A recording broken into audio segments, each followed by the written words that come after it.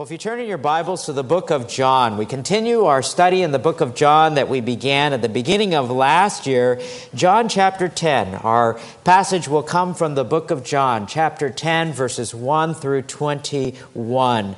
A very familiar metaphor that Jesus uses in He being the Good Shepherd. John chapter 10, verses 1 through 21.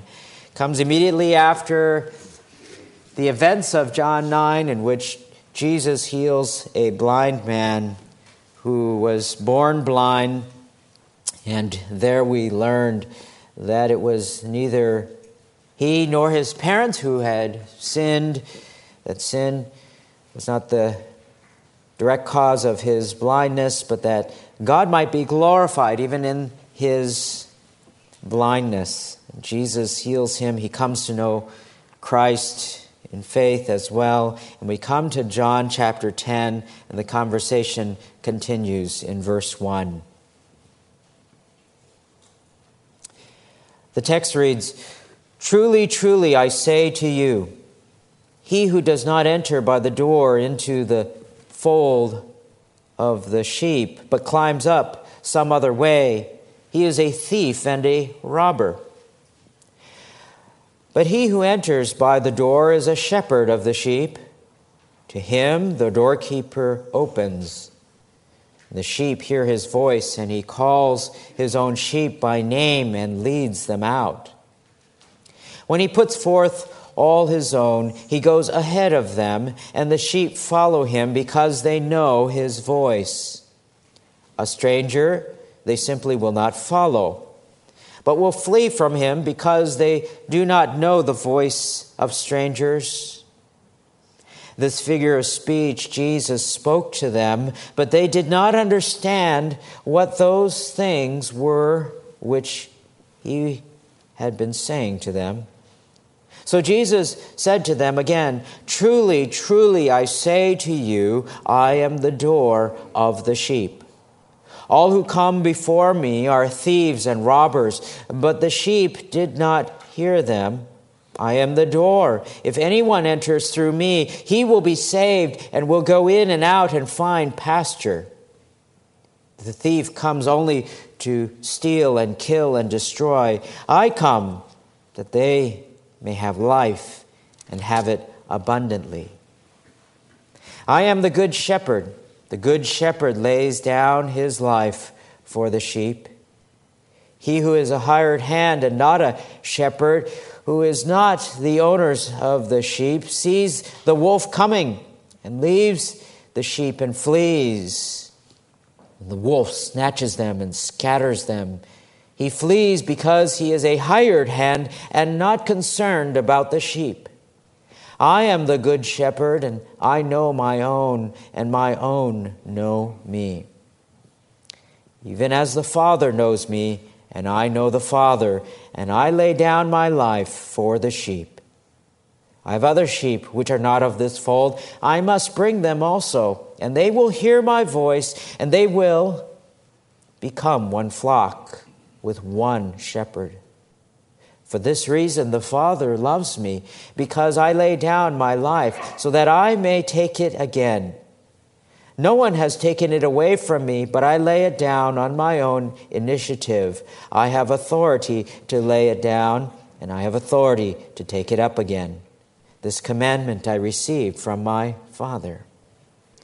A division occurred among the Jews because of those words. Many of them were saying, "He has a demon and is insane. Why do you listen to him?" Others were saying, "These are not the sayings of one demon-possessed. A demon cannot open the eyes of the blind, can he?" Let's bow together to a word of prayer before we begin our study once again. Our Father, what a blessing it is to come and hear your word. We pray, Father, that your Spirit would illumine our minds and that you would open the eyes of our heart. We might see great and wonderful things from thy law. In Jesus' name, amen. Bill Donahue is the author, along with Russ Robinson, of a book titled Building a Church of Small Groups. And he tells an incident of he visiting a couple of his students where they lived. The students had a father named Tom. And Tom asked Bill if he would help him call in the sheep. He owned a farm, and he enthusiastically agreed. Sheep calling was like preaching, he thought. He watched the 25 sheep just out there grazing. "Go ahead," Tom said. "Call them in." And Bill said, "What do you say?" He said, "Well, I just say, 'Hey, sheep, come on in.'" No sweat. Thought this is just like preaching class, 75 yards down. And he was going to call them. And Tom said, "Well, look, they're 75 yards down the way. It's downwind. They have their backs to you. You've got to use your diaphragm. Just belt it out like they teach you in seminary." And so he took a deep breath and he flexed his muscles and he yelled all the way down, "Hey, sheep, come on in." They didn't move one bit. And Tom smiled sarcastically and said, "Don't they teach you in seminary? Have you ever read, 'My sheep hear my voice, I know them and they follow me'?" And he only raised his voice slightly and he said, "Hey, sheep, come on in." And they all trundled towards him like obedient sheep. And he said to Bill, "Now don't you ever forget, you are the shepherd to my kids." Shepherds have a great responsibility to care for their sheep. Real-life shepherds have a great responsibility, as Jesus uses this metaphor here, because real-life sheep are often not very intelligent. They're basically defenseless. They're prone to danger. They're prone to calamity. They are often attacked by predators. And in Palestine, the metaphor of a shepherd that Jesus uses here is very, very familiar to them. The people would have been intimately familiar with shepherds and what they do. In Israel, there's a plateau, a very large plateau, some 35 miles long, some 14 to 17 miles wide. And on that plateau, it is very rocky, very stony, not very good for farming and growing crops, but is very adequate for pasturing and leading sheep. They have a very hard life, shepherds do. There's often times difficulty in finding adequate grass. They had to lead the sheep where they could find grass and water, and there's little protection on that plateau when they would take their sheep out there. Sometimes the sheep would walk too closely to the edge and fall into a ravine or fall into a crevice, and the shepherd would have to go by and pick that sheep up and make sure that they are safe and sound. If they're hurt, to bind their wounds. And not only were sheep in danger to themselves by their clumsiness, but they were in danger by predators, by wild animals, by those who would be wolves. They were in danger from thieves and robbers, as we see here in the text. And so the shepherd needed to be constantly on guard for the safety, the protection, the health, the well-being of the sheep. And so the metaphor of a shepherd was well known among the people. They knew what it took to be a good shepherd. And they very well knew what sheep were like. They very well knew the scriptures as well in the Old Testament, where in Psalm 23, the psalmist declares, "The Lord is my shepherd, I shall not want." But Jesus here in this particular text delineates a big difference between true and false shepherds. True and false shepherds. Then he shares about the fact that he is the door, as well as the good shepherd who lays his life down for the sheep. And his words cause the Jews to be divided in whom they believe him to be. So let's look at the differences between the true and the false shepherds here borne out in verses 1 through 10. Truly, truly, I say to you, and whenever Jesus begins like that, it is a well-known idea. Truly, truly, amen, amen, very true. Jesus says, he who does not enter by the door into the fold of the sheep, but climbs up by some other way, he is a thief and a robber. Now, for centuries in Palestine, every village would have a common sheepfold, And the shepherd would come with his sheep near the evening, and he would bring his sheep, his flock, into this common sheepfold that was shared by a number of shepherds. During the day, of course, after they had grazed them, they would bring them in, and at night there would be this common sheepfold. They would bring their sheep in, and at the doorway there would be a hired hand, and he would be a porter who would shut the door and stay in front of it to guard the sheep from thieves and robbers. And the process by which the shepherd would bring the sheep in was that the shepherd would have a rod or a staff that he would bring his sheep in, and at the doorway to the sheepfold, he would place his rod right in front at a very low height, blocking the sheep from entering into the sheepfold. And the sheep would pile up, they would come, and one by one he would place his rod there, and then he would check each sheep as they would come before that rod. He would check them for injuries or for whatever may be, so that they would be part of a safe and healthy sheep. And then he would lift his rod up, and that sheep would go in. He would place his rod back down. He would check every single sheep. And it's important to understand, because in Ezekiel chapter 20, verse 37, that is the metaphor that God uses when he says to Israel, whom he will bring into his kingdom, he says, I will make you pass under the rod, and I will bring you into the bond of the covenant. That's not judgment. That is God placing his rod and bringing his people one by one. That is the care and the concern that Jesus had for his sheep, that he would care for each one, that he cares for us. To be a part of, by grace, how God would check and be concerned for each and every sheep. And the text says that he would know them by name.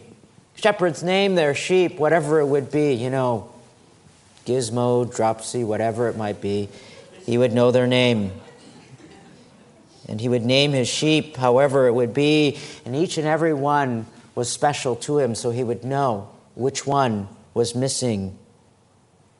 The Bible says in verse 4, he puts forth all his own. He goes ahead of them. The sheep follow him because they know his voice. A stranger they will not follow, but will flee from him because they do not know the voice of strangers.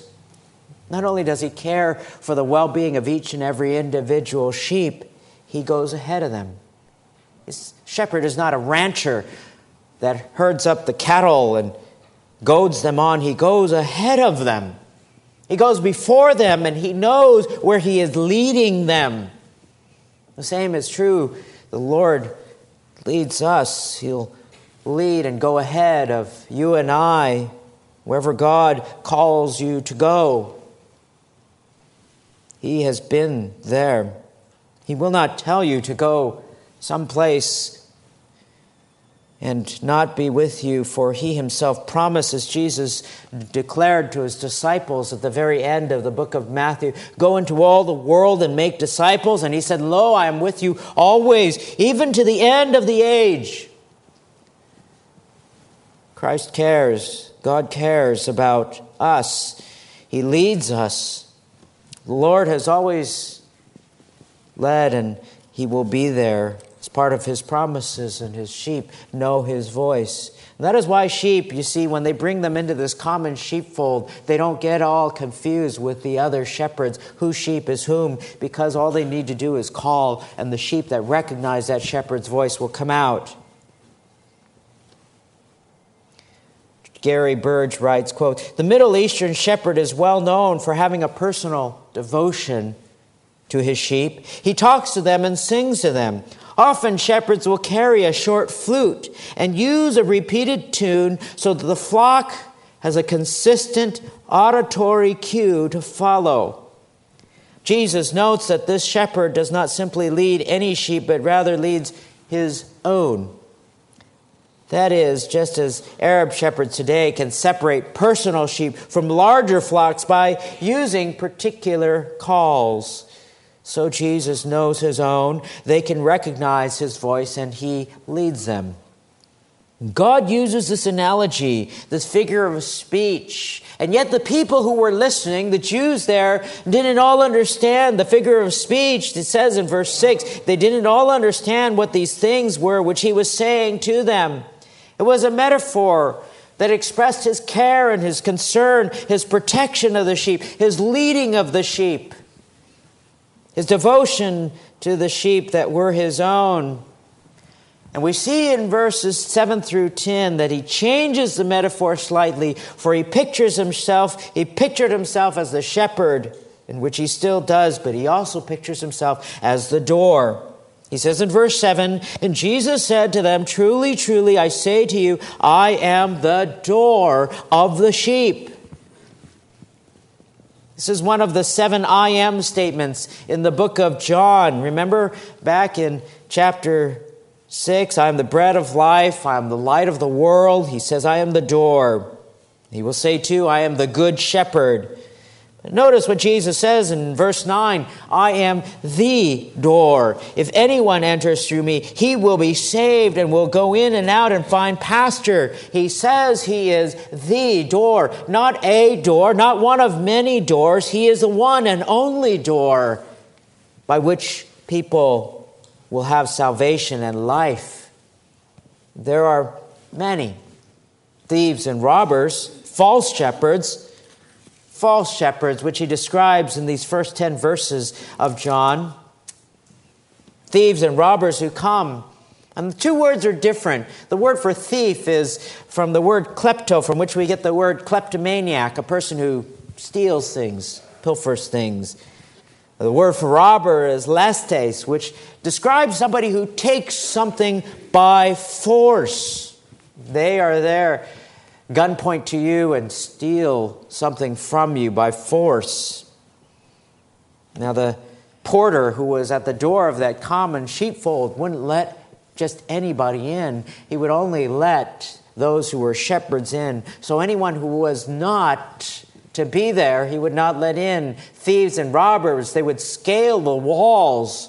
They would scale the walls perhaps at night, and they would steal the sheep. And in order to keep the sheep from making a lot of ruckus and noise, many times it was not uncommon that they would kill the sheep right there and then toss the body over the wall, or however they would get it out of there. They would sometimes want it for the meat. They would sometimes want it for the wool, whatever it is. Verse 10 tells us the thief comes only to steal and kill and destroy. And that is characteristic of false shepherds, those who did not own the sheep. They will try to milk everything they can out of the sheep. And their heart is not for the good of the sheep. Their heart is to take whatever they can. There are 3 particular things among many that are characteristic of false shepherds, of false teachers. And they include false teaching, they include a life of immorality, and they include greed. False teaching, immorality, and greed. False teachers, by definition, introduce false ideas. 2 Peter describes false teachers in chapter 2, verses 1 through 3. But false prophets, Peter warns the people, but false prophets also rose among the people, just as there will also be false teachers among you who will, number 1, secretly introduce destructive heresies, even denying the master who bought them, bringing swift destruction upon themselves. Number 2, many will follow their sensuality. Because of them, the way of truth will be maligned. Number 3, and in their greed, they will exploit you with false words. They will exploit you with false words. False teaching, an immoral lifestyle, and false words are characteristics of false shepherds. Jesus describes these. All who came before me, verse 8, in chapter 10 are thieves and robbers. But for the sheep, they do not hear them. And he says, I am the door.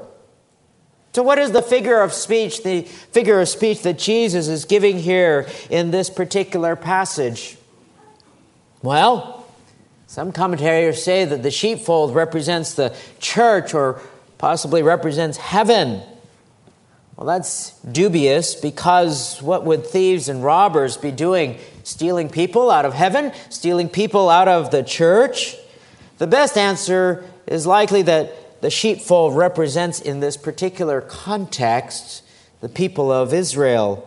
The people of Israel, and the thieves and robbers were the self-appointed, self-righteous religious leaders of the day who wanted to steal the sheep away and take advantage of them through their oppressive and legalistic system of religion. Jesus came as the good shepherd who leads them to life and to have it abundantly. And that word means to have far beyond expectation. There were the sheep of Israel, and he was the good shepherd who wanted to lead them to life. Anyone who came through the door himself would have salvation, and that was his call. But this was a warning to the people, and a warning to us too, that there are many, many false shepherds, many false teachers, and that is a warning to us to be discerning in whom we listen to. I remember watching a TV program a number of years ago, and so I looked it up. It was an ABC News clip, November 9th, 2010, entitled, "Atheist Ministers Struggle with Leading the Faithful." Quote, "I'm an atheist," quote unquote, Jack, a Southern Baptist with more than 20 years in the ministry. "I live out my life as if there is no God," said, quote unquote, Adam, who is part of the pastoral staff of a small evangelical church in the Bible Belt. And these two men who have built their careers and lives around faith say they now feel trapped living a lie. He said it was difficult to continue to work in ministry. Quote, "I just look at it as a job and do what I am supposed to do," he said. "I've done it for years," unquote. There are some who are like that.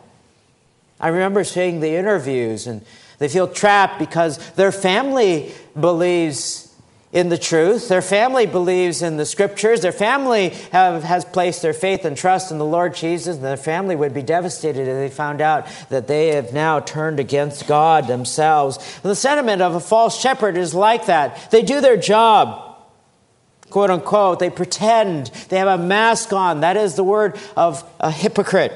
They have a mask on. And they are even part of an evangelical Bible Belt teaching church.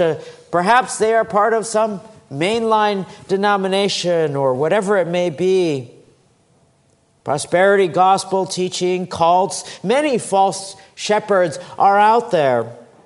Many who teach others. There are marked differences, though, between true and false shepherds. How Jesus tenderly cares for his flock, how he leads, how he teaches them. To life-giving pastors, he leads them, while false shepherds say, as this false teacher did, "I just look at it as a job and do what I'm supposed to do." And that one distinction that Jesus points out comes in the second section in 11 through 18. A true shepherd will lay his life down for his sheep. Verse 11, "I am the good shepherd. The good shepherd lays down his life for the sheep. He who is a hired hand and not a shepherd, who is not the owner of the sheep, sees the wolf coming and leaves the sheep and flees, and the wolf snatches them and scatters them." Remember the metaphor that was given before? How Jesus called himself the door?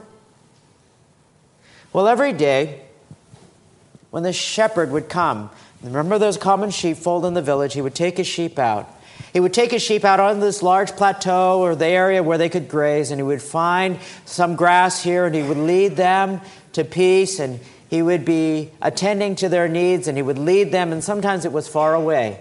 And sometimes he wouldn't have time to make it back to the village or to be close to another village where he could take his sheep. And so they would spend the night out on the plateau. And out on the plateau, sometimes by a hillside or whatever it may be, there would be these makeshift folds, or he would create one out of stones, waist high or so. He would stack stones to make a pen, or sometimes he would do it near the side of a canyon or whatever, so that it would provide some safety. He would stack stones about waist high on the top. He would place thorns and other brush so that wild animals could not easily climb over. And he would have his sheep come in to that makeshift fold. And in that makeshift fold, he would have one door. And on that one door by which the sheep would come in, he would lead them all into that safe area for the night. And then he would lay down in front of that door. He would lay down so that his life would protect the sheep. He was not going to let any wolves in. He was not going to let any bandits in.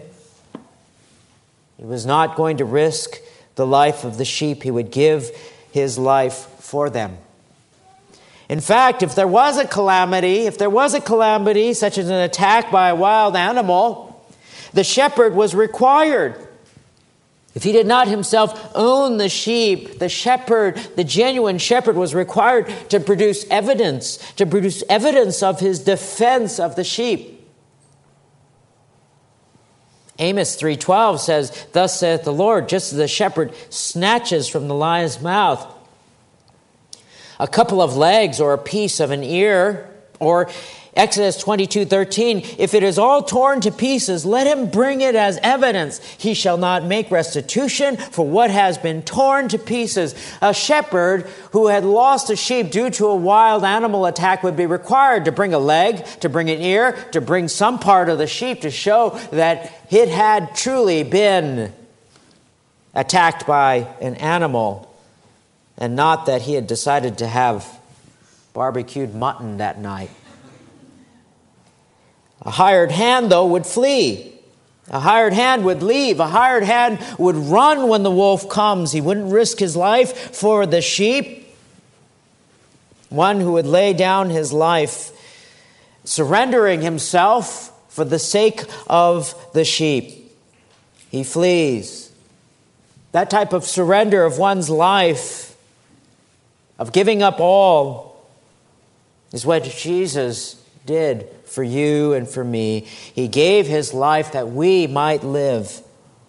That is why also I've admired many missionaries over the years.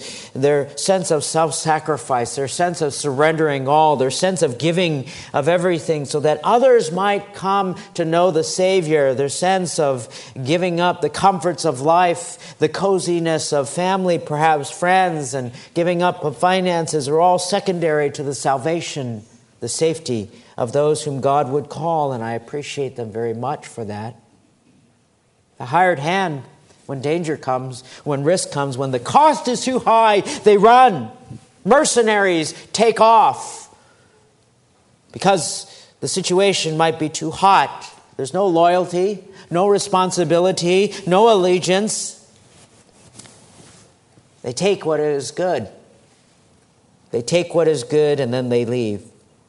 That's the legacy of some, especially as we've been we're beginning to share about in Sunday school about those who are part of the prosperity, health, wealth, prosperity gospel movement. The drumbeat that they say is, God wants you to be healthy and wealthy and prosperous, so give it all, the seed, faith, give it all to God. He'll give you back 100,000 times fall back. And when that doesn't happen, what do? They blame it on the person. Oh, you didn't have enough faith. It's not our fault. God does. Look at me. Look at how wealthy I am. And it's your fault. You don't have enough faith. And the person walks away discouraged, dejected, rejected. Their false teaching and sin quickly spreads, leaving a trail of carcasses behind. Christ, on the other hand, gave his very life for us. He said, I am the good shepherd, verse 14. I know my own, and my own know me, even as the Father knows me. Literally, the text reads, I am the shepherd, the good one, the good one.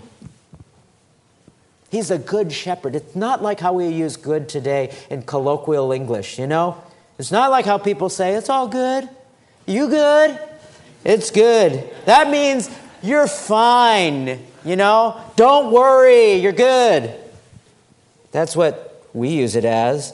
But Jesus is much more than fine, okay. Good is from the word kalos, meaning good intrinsically and morally. Good in every aspect, meaning good, best, excellent, beautiful. He is the good, supreme shepherd who cares for you and for me, who is most excellent and praiseworthy, who will lay his life down for the sheep. He sacrifices his life for his sheep. And he calls, as he does, all to himself. He unifies the sheep. For he says in verse 16, I have other sheep which are not of this fold. You know, the sheepfold was those of the people of Israel, but he was saying, you know what? There are others. There are others. Those are the Gentiles that I have called, predestined to come. And when I call, they will hear my voice and they will come.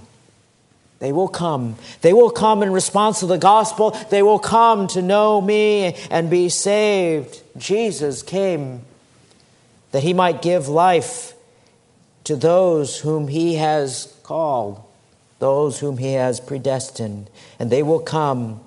And he does this in full obedience to the Father. Verse 17, for this reason the Father loves me, because I lay down my life for the sheep, so that I may take it up again. This commandment, verse 18, I've received from my Father. He does what his Father has commanded to him. God is pleased. What a shepherd, isn't he? He cares. He calls. He protects. He provides. And that's the kind of shepherd that we want. One who will be there. We admire those types of people, don't we? We admire those types of leaders. We hold them in high regard. The captain of a ship who makes sure that everyone on the ship is saved before he is. He gives his life for the crew. The father who lays his life down for the protection of his children, willing to die for them. The shepherd who is willing to surrender his life for the sheep. The people's response is typical of anyone who would be presented with the truth claims of Christ. In verse 19, a division occurred among the Jews because of his words, it says. What was their response? Division. They'll either accept him or they'll reject him. Some were inclined to believe because they saw his signs. Notice that they say, you know what? Can a demon can't open the eyes of a blind person, can he? He wasn't trying to impress them with his miracles. He wasn't trying to show off. They believed that the Messiah was going to come, and when they asked him for a sign, the book of Matthew, chapter 16, they asked him for a sign because they believed that the true Messiah would come in a grandiose fashion and do some big sign that they would not be able to dispute, and some sign in which they would be able to say, hey, this is amazing. Look what he did. He made the temple rise up and twirl around and go back down. But Jesus did signs in which he met needs, in which he showed that his words were validated by his power. Out of compassion, he healed people. Out of his love, he provided for them. Because he cared, he fed them. He met their needs. Others were saying that he was demonically possessed, though. Others were saying he was demonically possessed because to them it was nonsensical. It was ludicrous to them. And by the time you come to chapter 10, they were so incensed with Jesus. They were so angry with Jesus. This would have been at least the fourth time in which they tried to kill him. This type of thing makes people angry when you say Jesus is the only way. As he himself says here, Jesus wasn't one to pull punches, though, in his presentation of who he was. Jesus was one to tell them the truth and let the chips fall where they may, because God is the one who is going to take care of all of the consequences. And that is a lesson for us as well, that we share who Christ is, that He is the way, the truth, and the life. No one comes to the Father but through Christ. And we let the consequences and leave them up to God. And people will be divided over Jesus. Don't expect everyone to accept Him, nor everyone to reject Him. Jesus is our good shepherd. He is the one who gave His life for you and for me. He is the one who protects and provides. He calls and knows you by name. He cares for you. He loves you. He walks with you. And He feeds you His word. That is a comforting truth, isn't it?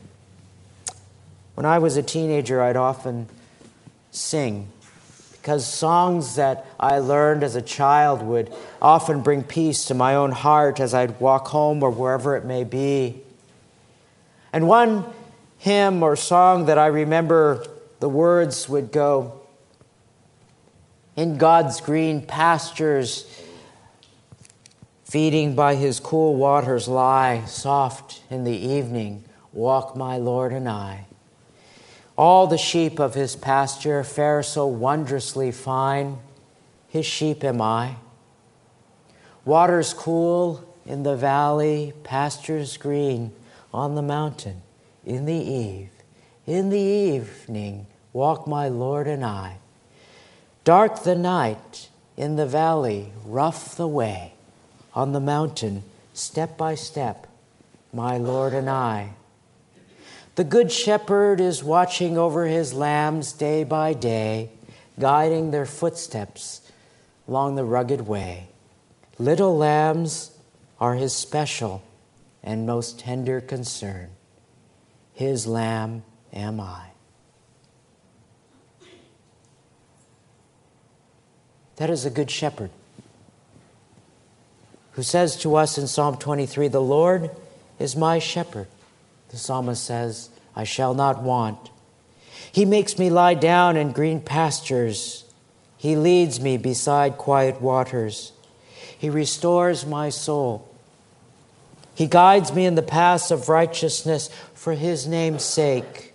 Even though I walk through the valley of the shadow of death, I fear no evil, for You are with me. Your rod and Your staff, they comfort me.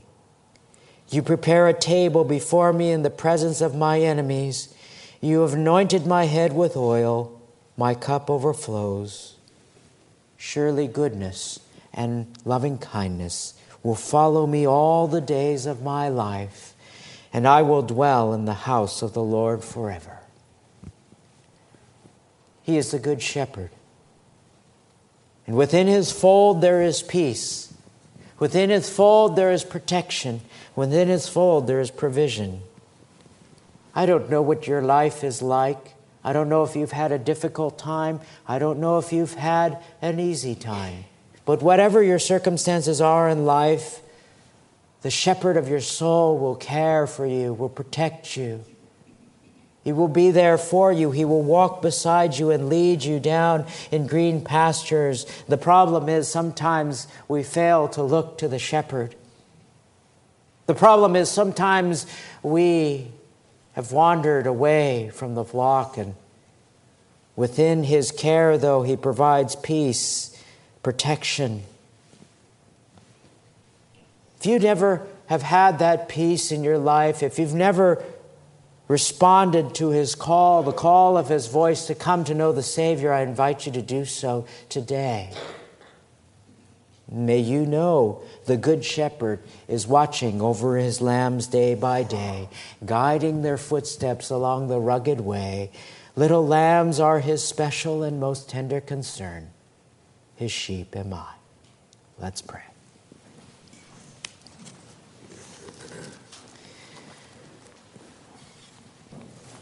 Father in heaven, I ask, O God, that You would look into each and every person's heart that is here. Father, You know the anxieties and the worries and the concerns. You know, O God, if some have been wounded, if sin has entangled some. You know, O Father, their struggles. You know, O Father, their needs. And I pray, Father, that you, God, would remind them of your care, of your love, of your protection. For you are the good shepherd. And we give you thanks. In Jesus' name, amen.